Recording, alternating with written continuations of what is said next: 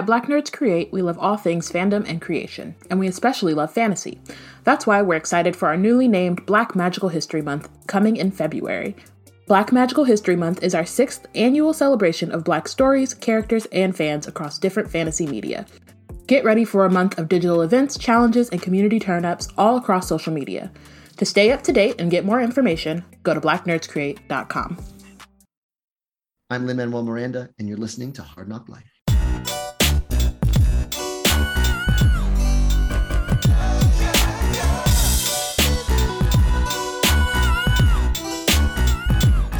Well, it's the NOC in full color. You see me? The Hard Knock Life. Comics, movies, and TV. Yeah. Welcome to Hard Knock Life. I'm Keith Chow. I am joined by one of our biggest fans, one of our few listeners of the podcast. She's making her return triumphantly to the show. This is her first time in the co-host chair, I believe. But welcome back to the Hard Knock Life podcast, Lauren Lola. Hi, Keith. Thanks for having me back. It's been a hot minute. Yeah. Well, like I said, you've been on a few times in the past, but you're co-piloting today. How's that feel? You're the Chewie to my Han Solo. Unexpected, but I'm along for the ride. Well, we have been on hiatus for a good long time, and I think people were wondering if we were ever coming back. And especially after you did not go on hiatus for a long time. Yes, that's right. We were supposed to go on hiatus, and then James Gunn kept doing a whole bunch of stuff at DC Studios, which we should be getting some news because he said he was going to announce the new DC slate sometime in January, and we are tick towards the end of January. So hopefully we hear some news about what the new slate of DC movies is. But got a lot to catch up on since we've been gone for a month. But the biggest thing I want to talk about, and I'm glad to have you on, Lauren, is the Oscar nominations. Yes, very excited. Love some Oscars here at the Nerds of Color. And particularly this year, this is probably the best Asian American representation at the Oscars, like, ever. I don't think there's ever been this many Asian American nominees, particularly in the acting category. Like, Asian American never get nominated for acting, even if a movie is Asian or Asian-esque. Think of Slumdog Millionaire, Crouching Tiger, Last Supper. The performers never get nominated. So this year we have 4 Asian American acting nominees, 3 from one movie, right? So that's already historic. So anyway, before we get any further, what was your impression of the Oscar nominations? I am very excited for Everything Everywhere All at Once having 11 nominations. Mm-hmm. That is so exciting. I was a bit worried because it's the Academy Awards and they don't like anything fun sometimes. I'm just thinking to myself, like, if this film doesn't get nominated for literally anything, then I'm really questioning the intelligence of the entire Academy. Right. So the fact that it picked up 11 nominations is amazing. Very well deserved. Yeah. And, I think when the movie, was it March? Is that when that movie came out last year? It's been April. out for a while. March, April. So it's been like... wait. No, the world premiere was South by Southwest, which I think was last March. But it's nationwide. Theatrical release was in April. Either way, it's like, it's one of those things where, like, typically the Oscar movie comes out at the end of the year. Any movie that comes out early in the year, it's always like, well, people remember it by the time they start actually nominating Oscar movies. And, true. So there was some worry that, like, would it get nominated? I felt like at the time, like, finishing the movie, my first thought was Michelle Yeoh and Ke Huy Quan definitely deserve Oscar nominations. Mm-hmm. I didn't think Stephanie Hsu would get it. I didn't think Stephanie Hsu would get it when they announced her name. That was a big surprise. Yeah, especially since she was getting overlooked a lot. Like, she wasn't nominated for the Golden Globes, for the Critics' Choice Awards. And so the fact that she got nominated for an Academy Award is like, thank you. Someone's recognizing her skill. Absolutely. But for sure coming out, I thought Ke Huy Quan, Michelle Yeoh locks for the nomination. So I'm glad they got it. Because, even if Everything Everywhere All at Once got remembered, as we said just a minute ago, the Academy tends to forget Asian American performers, even when they nominate Asian American or Asian films, right? Like Parasite's another example of an Asian film where somehow none of the actors were, like, skilled enough to carry the movie. So the fact that essentially the entire cast of Everything Everywhere got nominated was awesome. I think Michelle Yeoh, this should have been her 3rd nomination, to be honest. Like, the biggest snubs for her, I thought she deserved a supporting actress for Crazy Rich a couple years ago. And I thought she deserved the best actress for Crouching Tiger 20 years ago, right? So this is why I hope that she gets the, and it's not that it's not deserving, but I hope she gets the Al Pacino Scent of a Woman treatment, where it's like, you know, here's apologies for not nominating you before, you know, here's your win. Because I haven't seen Tar yet, and I've heard nothing but great things about Cate Blanchett's performance in Tar. She's got 2 Oscars already. Yeah. She probably will get 2 more at some point. They're never going to nominate Michelle Yeoh again. Like, the chances of Michelle Yeoh getting another Oscar nomination, I feel like, is a lot slimmer than Cate Blanchett getting another nomination. So she should win. Yeah, when phrased it that way, yeah, but I don't know. Maybe I'm just being overly optimistic that it's like, you got 1 nomination in the bag, it opens the door for more. Well, true. I mean, yeah, and I'm not trying to diminish Michelle Yeoh's career. I mean, like I said, she's deserving of many Oscar nominations many times over. But I think just if the race is between Michelle Yeoh and Cate Blanchett, and I'm a voter, I'm not a voter, but if I were a voter, I would give I mean, again, the performances alone speak for themselves, but I would give the nod to Michelle just for the fact that she, you know, this is her moment. And Cate Blanchett's going to give I'm just saying Cate Blanchett's going to give another performance that people are going to like praise her and award her for sometime in the future anyway. And I don't know that the Academy will recognize Michelle Yeoh again. That may sound cynical, but, you know, I don't know if you paid any attention to the Andrea Riseborough controversy, that she's that indie actress who got a surprise nomination for Best Actress after only campaigning for like a week just because she's got famous friends. I hope that doesn't make her win the award. That would be the crazy thing if Andrea Riseborough wins Best Actress after all that stuff. And also it would be remiss to not mention the fact that this category, one of the glaring holes is that Viola Davis and Deanna Detweiler did not get nominated for Woman King. Or I was very surprised. Yeah. Talk about snubs. Yeah, absolutely. Just other than that, the other big nomination, I think, is Ke Huy Quan. I think he's the favorite. He's won all of the preceding awards. What's your opinion on his comeback, coming full circle and potentially like culminating with an Oscar win? Okay, so that's interesting because I know that a lot of hype is being done about him. It's like he was in Indiana Jones, he was in the Goonies. But the fact of the matter is that for me, I've never seen him in any of those films. So my initial exposure to him is through Everything Everywhere All at Once. Oh, really? Yeah. I mean, like, well, okay, maybe not entirely true. So he made a brief appearance in Finding Ohana, the Netflix film. Yeah. Which was his, like, that was the beginning of his comeback too. Right? Yeah. And I guess timing wise, he had to have filmed that like right before he started filming Everything Everywhere. But of course, I didn't really know who he was at the time, so I didn't even think to look for him. But like seeing, you know, his performance in this, I'm like, God, why did Hollywood turn him away for so long? He's so good. Wait, so you've never seen The Goonies? I've never seen The Goonies. And you've never seen Indiana Jones and Temple of Doom? I've never seen any of the Indiana Jones films. I smell another Lauren watches a movie for the first time post for the Nerds of Color.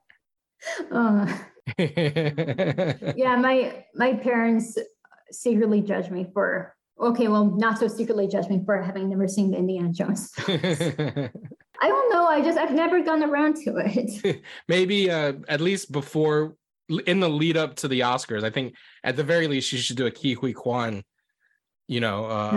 movie catch up and just check out The Goonies and Temple of Doom at the very least. But like, how was he as a kid, like performance wise? Yeah, no, he was great. I mean, he's my favorite Goonie, is portrayal of Data. I think he was the best Goonie for sure. And, I'm not the biggest fan of the Temple of Doom. It's not my favorite Indiana Jones movie. And there's some problematic aspects of that movie, like writ large, but Short Round is not one of them. Like his character, he's very much like the cute kid. And it's funny too, because I think a lot of like the narratives around his comeback story is couched in like child star coming back, and it's more nuanced than that. It's not just that he was a child star, but like he said in interviews, and it just kind of gets overlooked in some of the other narratives, is that it's also because he's Asian. Like he's a cute Asian kid was in these movies, but as he got older, opportunities for Asian males in particular dried up. And that's why he left acting for 30 years. It wasn't just like, I couldn't be the cute kid anymore, you know? Yeah. Which is, I mean, there's part truth to that, but it's the Asian Americans could not, you know, be cast in anything for 3 decades. I mean, that's why he cites Crazy Rich Asians, and seeing that and the hype around that and the movement behind that movie as his inspiration to get back in the business, you know? Yeah. I've definitely been hearing those interviews. And again, even though I wasn't familiar with him before last year, I'm glad that he's here now. Yeah, absolutely. So he's got a nomination, and we mentioned Stephanie Hsu has a nomination, and the other non-Everything Everywhere All at Once actor nom is for Hong Chau and The Whale, a movie I haven't seen yet. But Hong Chau is another actress who's super deserving of a nomination. I think she's been overlooked a couple times in the past, but it's just so exciting that we have 4 Asian American acting nominees in 1 year. And then beyond that, you have Daniel Kwan, who's one half of the Daniels, getting a screenplay nomination, a director's nomination. Yeah. I'm assuming he's got a producer nomination for the movie as well. And you have, I think Jonathan Wang, and either way, Jonathan Wang will have it because from Everything Everywhere. And then that movie's score was composed by Sun Lux, who are Asian American, or 2/3 Asian American. And then the original song is Sun Lux, David Byrne, and Mitski. So it's like just so much representation at the Oscars this year. So I skipped last year's Oscars just because there wasn't really anything nominated that I cared to watch. And when I heard about everything that happened, I'm like, well, glad I missed that. But this year I'm definitely tuning in. Who's Michelle Yeoh gonna slap at the Oscars this year? I want to see it. I want to see Michelle Yeoh kick somebody. You know, well, I mean, she did say, like, I can beat you up, okay? Yeah, right. She did threaten the piano player at the Golden Globes. So, she didn't threaten the piano player. She threatened the person playing the recording. So other than Everything Everywhere All at Once, are there any other Oscar contenders that you caught up on in the last couple months since leading up to the Oscars? Like, for example, have you seen Banshees of Inisherin or Elvis, or what are your thoughts on the other nominees in this category or in the ceremony overall? I've seen Wakanda Forever. Were you surprised? I actually wasn't surprised Wakanda Forever was overlooked. I didn't think it wasn't we've talked about it on the podcast.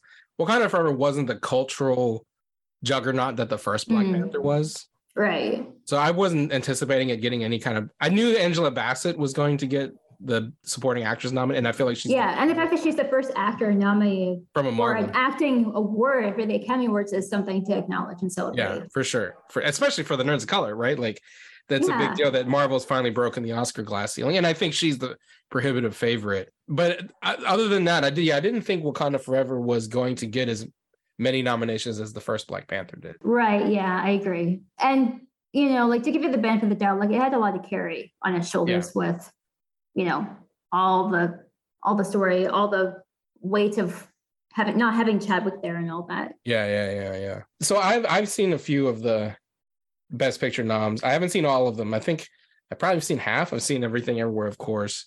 I've seen Top Gun Maverick, Avatar, The Way of Water. Yeah, I just saw Avatar earlier this month. Yeah. So, I mean, it didn't get really as many nominations as you would think it would get for it to be a Best Picture nominee, which is kind of weird, you know? Yeah. Like, I remember when in 2010, when the first Avatar was nominated, like, it got nominated for Best Score even. That wasn't even the case this year. But also, I'm like, you know, when it comes down to it, which one do I remember more? Avatar or Everything Everywhere All at Once? Right. Well, that's the thing. And I don't think Everywhere is... Well, here's the thing about Everything Everywhere being the most nominated movie is that I think at least the last 5 or 6 Oscars, the most nominations has not won Best Picture. I think the last time was The Shape of Water, where the film with the most nominations won Best Picture. So I'm a little worried that because it's leading the pack that it may not win Best Picture. But I mean, if it doesn't win Best Picture, I won't be super sad. I mean, I feel like the biggest upset is Ke Huy Quan doesn't win. I think he's the prohibitive favorite for Best Supporting Actor, and if he gets upset, I think that might portend some bad things for the movie for the rest of the ceremony. So I'm hoping, he's going to be like the bellwether for me. Michelle Yeoh, like I said, it's between her and Cate Blanchett. I feel like Cate Blanchett, is probably going to win, but I'm really pulling for Michelle Yeoh. Best supporting actress is Angela Bassett, and then best actor I think is Colin Farrell. So I think those are the 4 like leading. That's the other thing I'm worried about Michelle Yeoh is that I feel like the Academy rarely gives multiple acting Oscars for the same movie. They may want to spread it around. So if Ke Huy Quan is guaranteed to win the best supporting actor, that makes it tougher for Michelle Yeoh. But anyway, the other Best Picture nominees I've seen Avatar, I've seen Banshees of Inisherin, Top Gun, and Everything Everywhere All at Once. I haven't seen the others. One movie I did want to ask you about is Triangle of Sadness. Were you familiar with that at all? It made a splash at Cannes, but it was also, speaking of Best Supporting Actors, there was some potential momentum for a Dali de Leon nomination. She didn't get it, which would have given us 5 Asian nominees this year. But were you? Yeah, I haven't. So I haven't seen the film, but I've definitely been following the story of her being nominated and of being the first Filipino for that matter to be nominated in those categories. Yeah, so that was we almost had 5. Yeah, that would have been really cool. But anyway, so do you have any other predictions before we wrap this discussion about the Oscars? Any other predictions? Yeah, like I gave you my acting who I think are going to win. Do you have any thoughts of who may or may not win? I think one prediction I will name is that I think "Lift Me Up" by Rihanna will win Best Song. Yeah, I think that will win over "This Is a Life." Because look at the song, look at who wrote on it. Like Ryan Coogler has a songwriting credit on that song. Yeah. It's clearly in tribute to Chadwick. So no, that's a and the other thing too is that like every year they have the performers perform. Yeah, that's an opportunity to have Rihanna perform. Like a couple weeks after performing at the Super Bowl, she'll perform at the Oscars. Yeah. I'm excited to see Mitski and David Byrne perform. I think Lady Gaga has a nomination. So yeah, that's a great prediction that it will be another Marvel win if that's the case. Marvel will go 2 for 2 for Best Song and Best Supporting Actress. And then I guess I know we're both rooting for Everything Everywhere All at Once. So would you put it on the line that's your prediction that's going to win Best Pictures here? I don't know if it's my prediction. It's just what I want to happen. Yeah. Yeah, but to be honest, I have, aside from Everything Everywhere and Avatar, I haven't seen any of the other Best Picture nominees. So I wouldn't be able to really make an accurate prediction. Even Right. Yeah. And then, for what it's worth, it's never about the best movie, right? It's about the movie that gets the most votes from a very like exclusive club of people. Because no one can tell me Green Book was the best movie of 2018. You know what I'm saying? Like, we won't go down that road. What we will do is take a quick break. And on the other side of the break, we're going to catch up on some trailers that we missed while we were on vacation and wrap up with what's nerd popping. Guess what? Goalie Nutrition is sponsoring Hard Knock Life, and you can go to goalie.com to buy apple cider vinegar gummies. They're ashwagandha gummies, superfruit gummies, and super greens gummies. And you get 10% off plus free shipping if you use the code HARDKNOCK at goalie.com. This is honestly, I've been taking the Goalie gummies now for a couple weeks, and I have to say, they're tasty and they're good for you. Have you guys been enjoying the Goalie gummies? I really like them. They're yummy, but it's nice to add to my routine of already I normally take just straight vitamin C, so it's nice to have extra supplements. For a long time, people have praised the benefits of apple cider vinegar. And, as someone who's had to drink straight apple cider vinegar sometimes when I'm not feeling well, or, I have some joint pain and your mom was like, drink some apple cider vinegar. It's not the most appetizing home remedy, let's just say. Right. It tastes horrible. The apple cider part is ooh, does it taste like apple cider? And it's no, it tastes like vinegar. But ACV is very good for you. And the fact that Goalie has been able to put the ACV into these tasty little gummies made with pectin and fruit peels, which make them vegan, which is cool. So if you're vegan, you can still rock these gummies, because everyone knows gummies are usually made out of gelatin and nasty shit. These are made out of complete non-GMO, gelatin-free, gluten-free, vegan ingredients, and you can get the benefits, all of the benefits of apple cider vinegar, taking these tasty, delicious, convenient gummies. So go to Goli.com and use the code HARDKNOCK, that's HARDNOC, just like the podcast you're listening to. Get 10% off your purchase of Goli products and free shipping. It's a much better delivery device for that apple cider vinegar. Yeah. These Goli gummies are great. You get it, and it's a delicious little candy. And I've been enjoying the Superfruits one. I did feel kind of refreshed after taking a few of those. Yeah, no, but I'm loving them so far, and they're definitely tasty. If you just want tasty gummies, at least just eat them for the yumminess. Yeah. So go to Goli.com, use the code HARDKNOCK, HARDNOC, get 10% off your purchase and free shipping at Goli.com with the code HARDKNOCK. So we are on the other side of the holidays.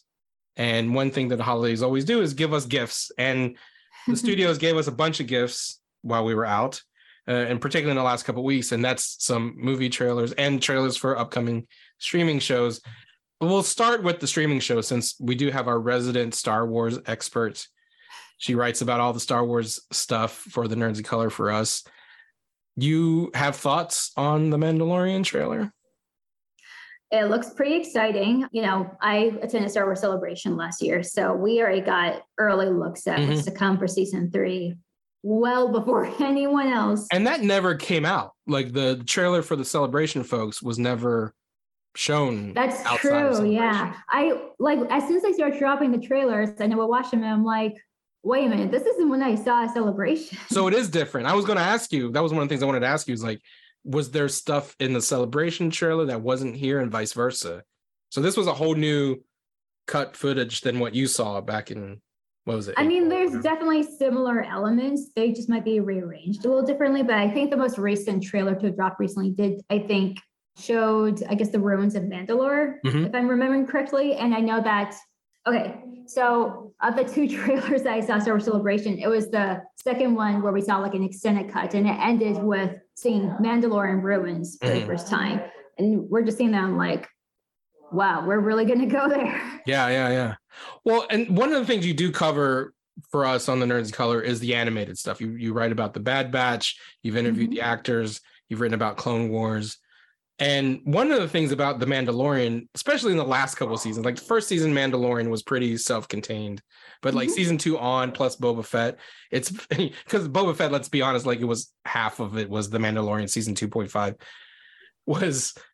is very much tying into Rebels and Clone Wars, maybe some Bad Batch, who knows, right? Like what is your thought on that? Like as someone who's like super into the animated stuff, to see the animated stuff and the live action stuff for the first time really coming together. Like, you know, we get to see, I mean, we've already seen Bo-Katan, right? But like get to see her and, you know, Din maybe dueling over the Darksaber. So what's your thoughts as a huge Star Wars animation fan, seeing that stuff come to life through particularly The Mandalorian?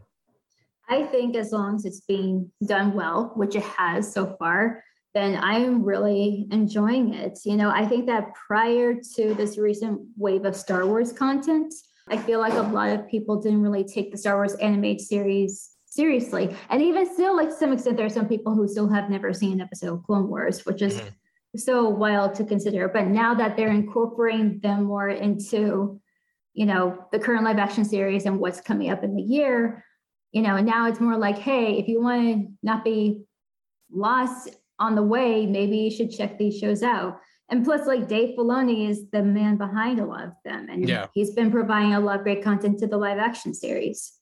Yeah, I mean, he's essentially become the main source of content for Star Wars, right? He's the George Lucas, he's the Kevin Feige in a sense for Star Wars now, because of all of the live action stuff kind of runs through Dave, and then the anime stuff runs through Dave. I know there's been some controversy. I don't know how much of a book reader you are, but particularly like with Tales of the Jedi, there was some controversy around Dave kind of like contradicting stuff in the books, because like, you know, one of the things, you know, for me growing up as a Star Wars fan back in the pre-Disney days, back in the old George Lucas days, was that even though there were books and comics and even TV shows back then, the Ewoks had a TV show, for example, in the 80s, Lucas always said, you know, the canon was the movies. Everything else was just kind of like, you know, it's whatever. He'll take some things from there, but you don't have to like really read everything to know what's going on in the world. And then post Disney takeover, where they kind of like streamline the continuity, where everything counts. Everything is one thing, where comics, video games, movies, it's all the same story. Now you can't really like contradict itself. And if you do, people get upset. So where do you land on that philosophy of like, you know, the comic said or the book say one thing about Ahsoka's origin, but then Dave does an episode of Tales of the Jedi, which and full disclosure, I don't know what the controversy is, like the details of it. I just know that people were upset. So I mean, let me just take it to you. Like, what is your opinion on continuity and where things pick up and where they don't? I mean, I guess the lazy answer would be, from a certain point of view, this is how this happened. Depending on how this story is told. So great. That phrase does so much work in Star Wars, doesn't it?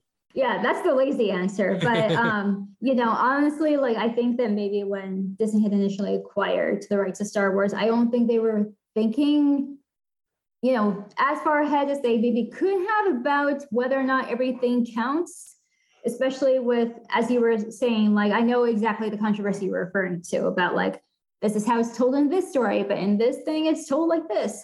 I think, you know, at the end of the day, you know, for any Star Wars viewers out there, you just got to take it with a grain of salt. If depending on what story you're watching, if you feel in your heart that that's the way to go, then that's the way to go. And then you could just discard any other interpretation of it, I suppose. That would be my only advice. Just don't take it too seriously.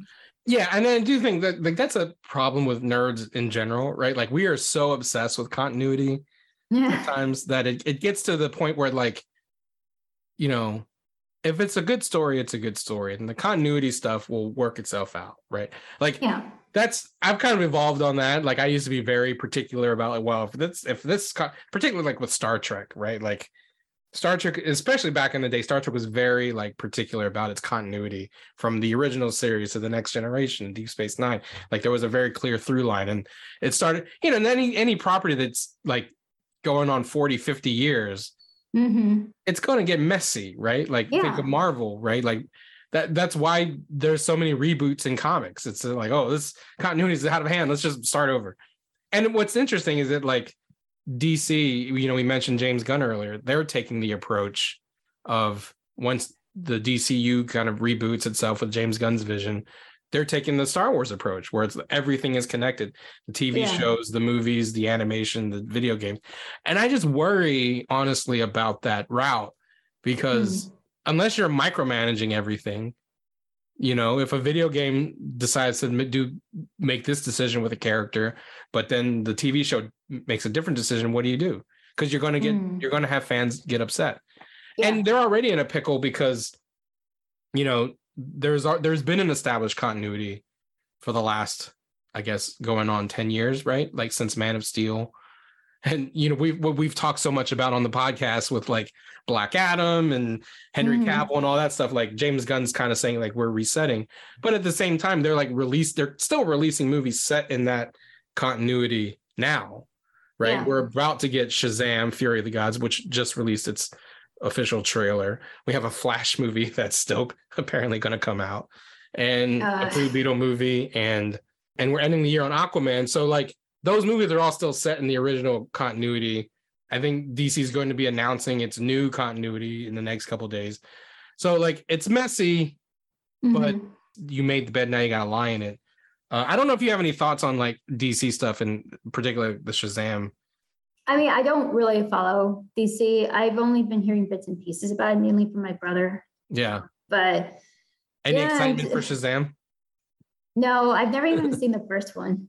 And it's funny, like, you know, we just mentioned the Flash is kind of like, you know, filled with controversy because Ezra Miller is just, you know, he's a walking felony. But then, you know, I find the Warner Brothers like PR department, I just don't know what to do because right before we started recording, like Zachary Levi is now the main character on Twitter for, you know, posting like what can be interpreted as anti-vax stuff on Twitter. And it's just like, why would you, even if you feel this way, dude, like you just released the trailer for your movie, you're ramping up marketing for for your movie. Why would you now? Let me now weigh into like anti-vax conspiracy theories on Twitter. Like, you know, it's just like he and Ezra Miller are like, how can we fuck up our marketing? Your careers, your lives. You're just asking to get canceled at this point. And the sad thing is that like I wasn't that impressed with the Shazam trailer, but it is what it is. Last trailer that we'll talk about is the most recent Ant-Man trailer. Are you excited at all for Quantumania? Not really. I don't know. I've seen the first 2 Ant-Man films, and so I just thought like, we'll just see what this one looks like. And yeah, that's about it. Is it just me, or like it just seems ugly? In what way? Like I don't know, like the CG, the environments. It's just not something I feel like I want to spend time in. Like the quantum realm just seems like it's just a lot of CG nonsense. I don't know. Yeah, and plus, wasn't it already kind of utilized in Endgame because that's how they traveled through time? Yeah, they used the quantum realm. And so then what? So then why go back to it? Well, I think from the trailer previous, the daughter, I forget, I'm blanking on her name all of a sudden, but the Scott's daughter creates some device that's like sending a signal to the quantum realm. And then Michelle Pfeiffer's character, Janet, is like, no, don't do that. And I think that's how they awaken Kang, who's going to be the big Thanos of this new multiverse saga. So, I mean, yeah, we'll cover Ant-Man. Don't worry about that. But I don't know, just something about, maybe it's also I'm getting more, cynical in my old age too. But like I said, the Shazam trailer, I wasn't that impressed with. The Ant-Man trailer, I wasn't that impressed with.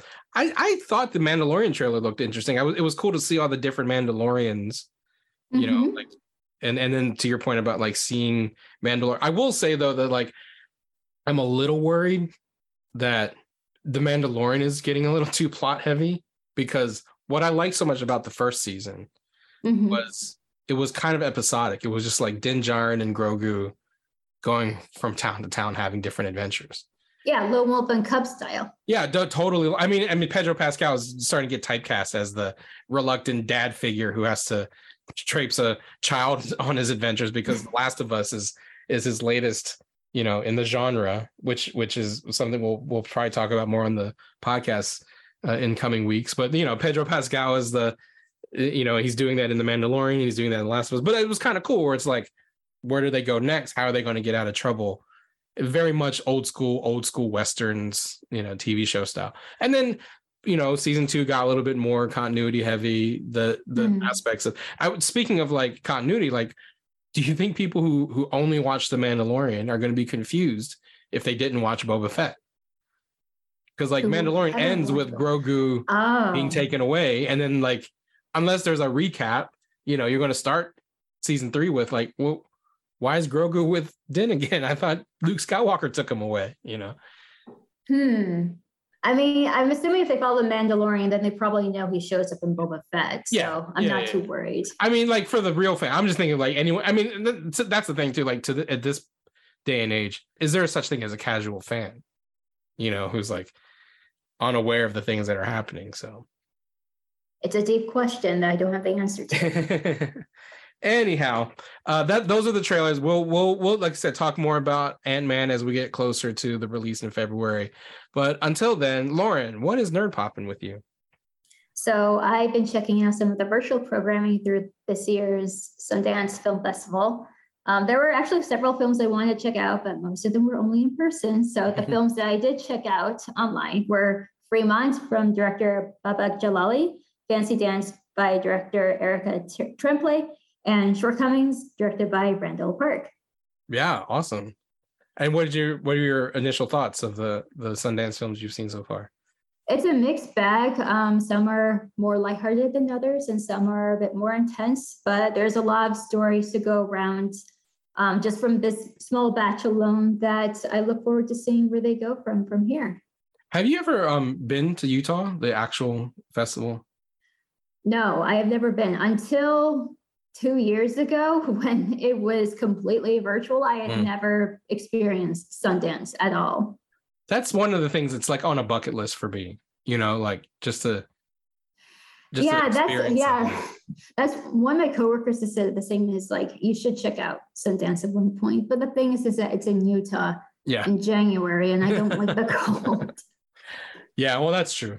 Yeah, I legit was just chatting with a friend of mine who lives in Utah this morning, and she was saying the exact same thing. She's like, yeah, there's people here skiing, and there's 2 film festivals, and there's a tech conference that just happened recently. And I'm like, wow, it's a really busy time for Utah. Maybe it's not cold, you know, maybe it's not like there's a lot of snow. It snowed quite a bit recently. That's what she was telling me. But it's like, it's, you know, it's one thing to be in like Chicago in February, because that sucks. I've done that. Don't do that. Like where the cold hurts when you step outside. But I wonder if it's like, it might be snowy, but maybe it's pleasant. I don't know. Never been, but I would like to. What's nerd popping for me? I don't know if this qualifies so much as nerd popping, but there was an article or an interview in the Washington Post this week about Marie Kondo. And in that interview, Marie says that she's kind of quote unquote given up on tidying because she's had 3 kids. And the internet lost its fucking mind. You know, like people were like, vindication and she's a fraud and screw her. And I'm like, why are people so pressed about Marie Kondo? I don't know, man. I don't like, have you seen like just not even to this article, but just in general, like there's definitely a certain slice of the internet, not just Twitter, but like people writ large on the internet who I guess feel personally attacked by Marie Kondo's like existence. And I just don't understand. Like even before this article came out? Yeah, even before this particular article, like particularly when the Netflix show came out, because I don't think people gave a shit when her books came out. But the Netflix show was kind of this phenomenon a couple years ago. And people were like, screw that bitch. She can't tell me what books to throw away. And it's like, first of all, her whole philosophy is like, keep what makes you happy and get rid of what doesn't. Yeah. If having a zillion books in your library makes you happy, keep them. But if there's some books where you're like, I don't know why I have this book, donate it, get rid of it. And like book Twitter lost its fucking mind. They were like, how dare she tell me what books to get rid of? And it's like, well, one, she didn't. But anyway, so this whole article about her kind of like giving up on tidying. The other thing I want to say is that like, I think Marie Kondo's I'm not tidy is very different from your I'm not tidy. Yeah. If you took a picture of her house now, it's still going to look way more organized than your house, you know? Yeah. It could be like, I don't know, my stack of books is slightly more crooked than usual. Exactly. That could be like her example of not tidy. Yeah. But it's like, you know, she had 3 kids and people change, you know, especially when they go through major life changes like that. So like, I feel like this is one of those things where people are once again taking things out of proportion. Yeah, absolutely. Absolutely. So yeah, the glee that which people are like responding to that is just kind of like rubs me the wrong way. And I've decided like, I'm going to tidy my, you know, social media and just block people who don't spark joy on Twitter. There we go. So if you come from Marie Kondo, I'll just block you. And that'll be that. Anyway, that's our return. Hard Knock Life. Hopefully Dominic and Brittany will be back. We miss you guys. Yeah, I can only carry on so many conversations when they're about Marvel or DC or other. I know, and having Lauren on the show, we lose one listener. We need Lauren to listen to us. God. But in the meantime, how can people find you, Lauren, on the internet? I guess you can follow me on Twitter, although I don't really frequent that space anymore. So Instagram is the better option.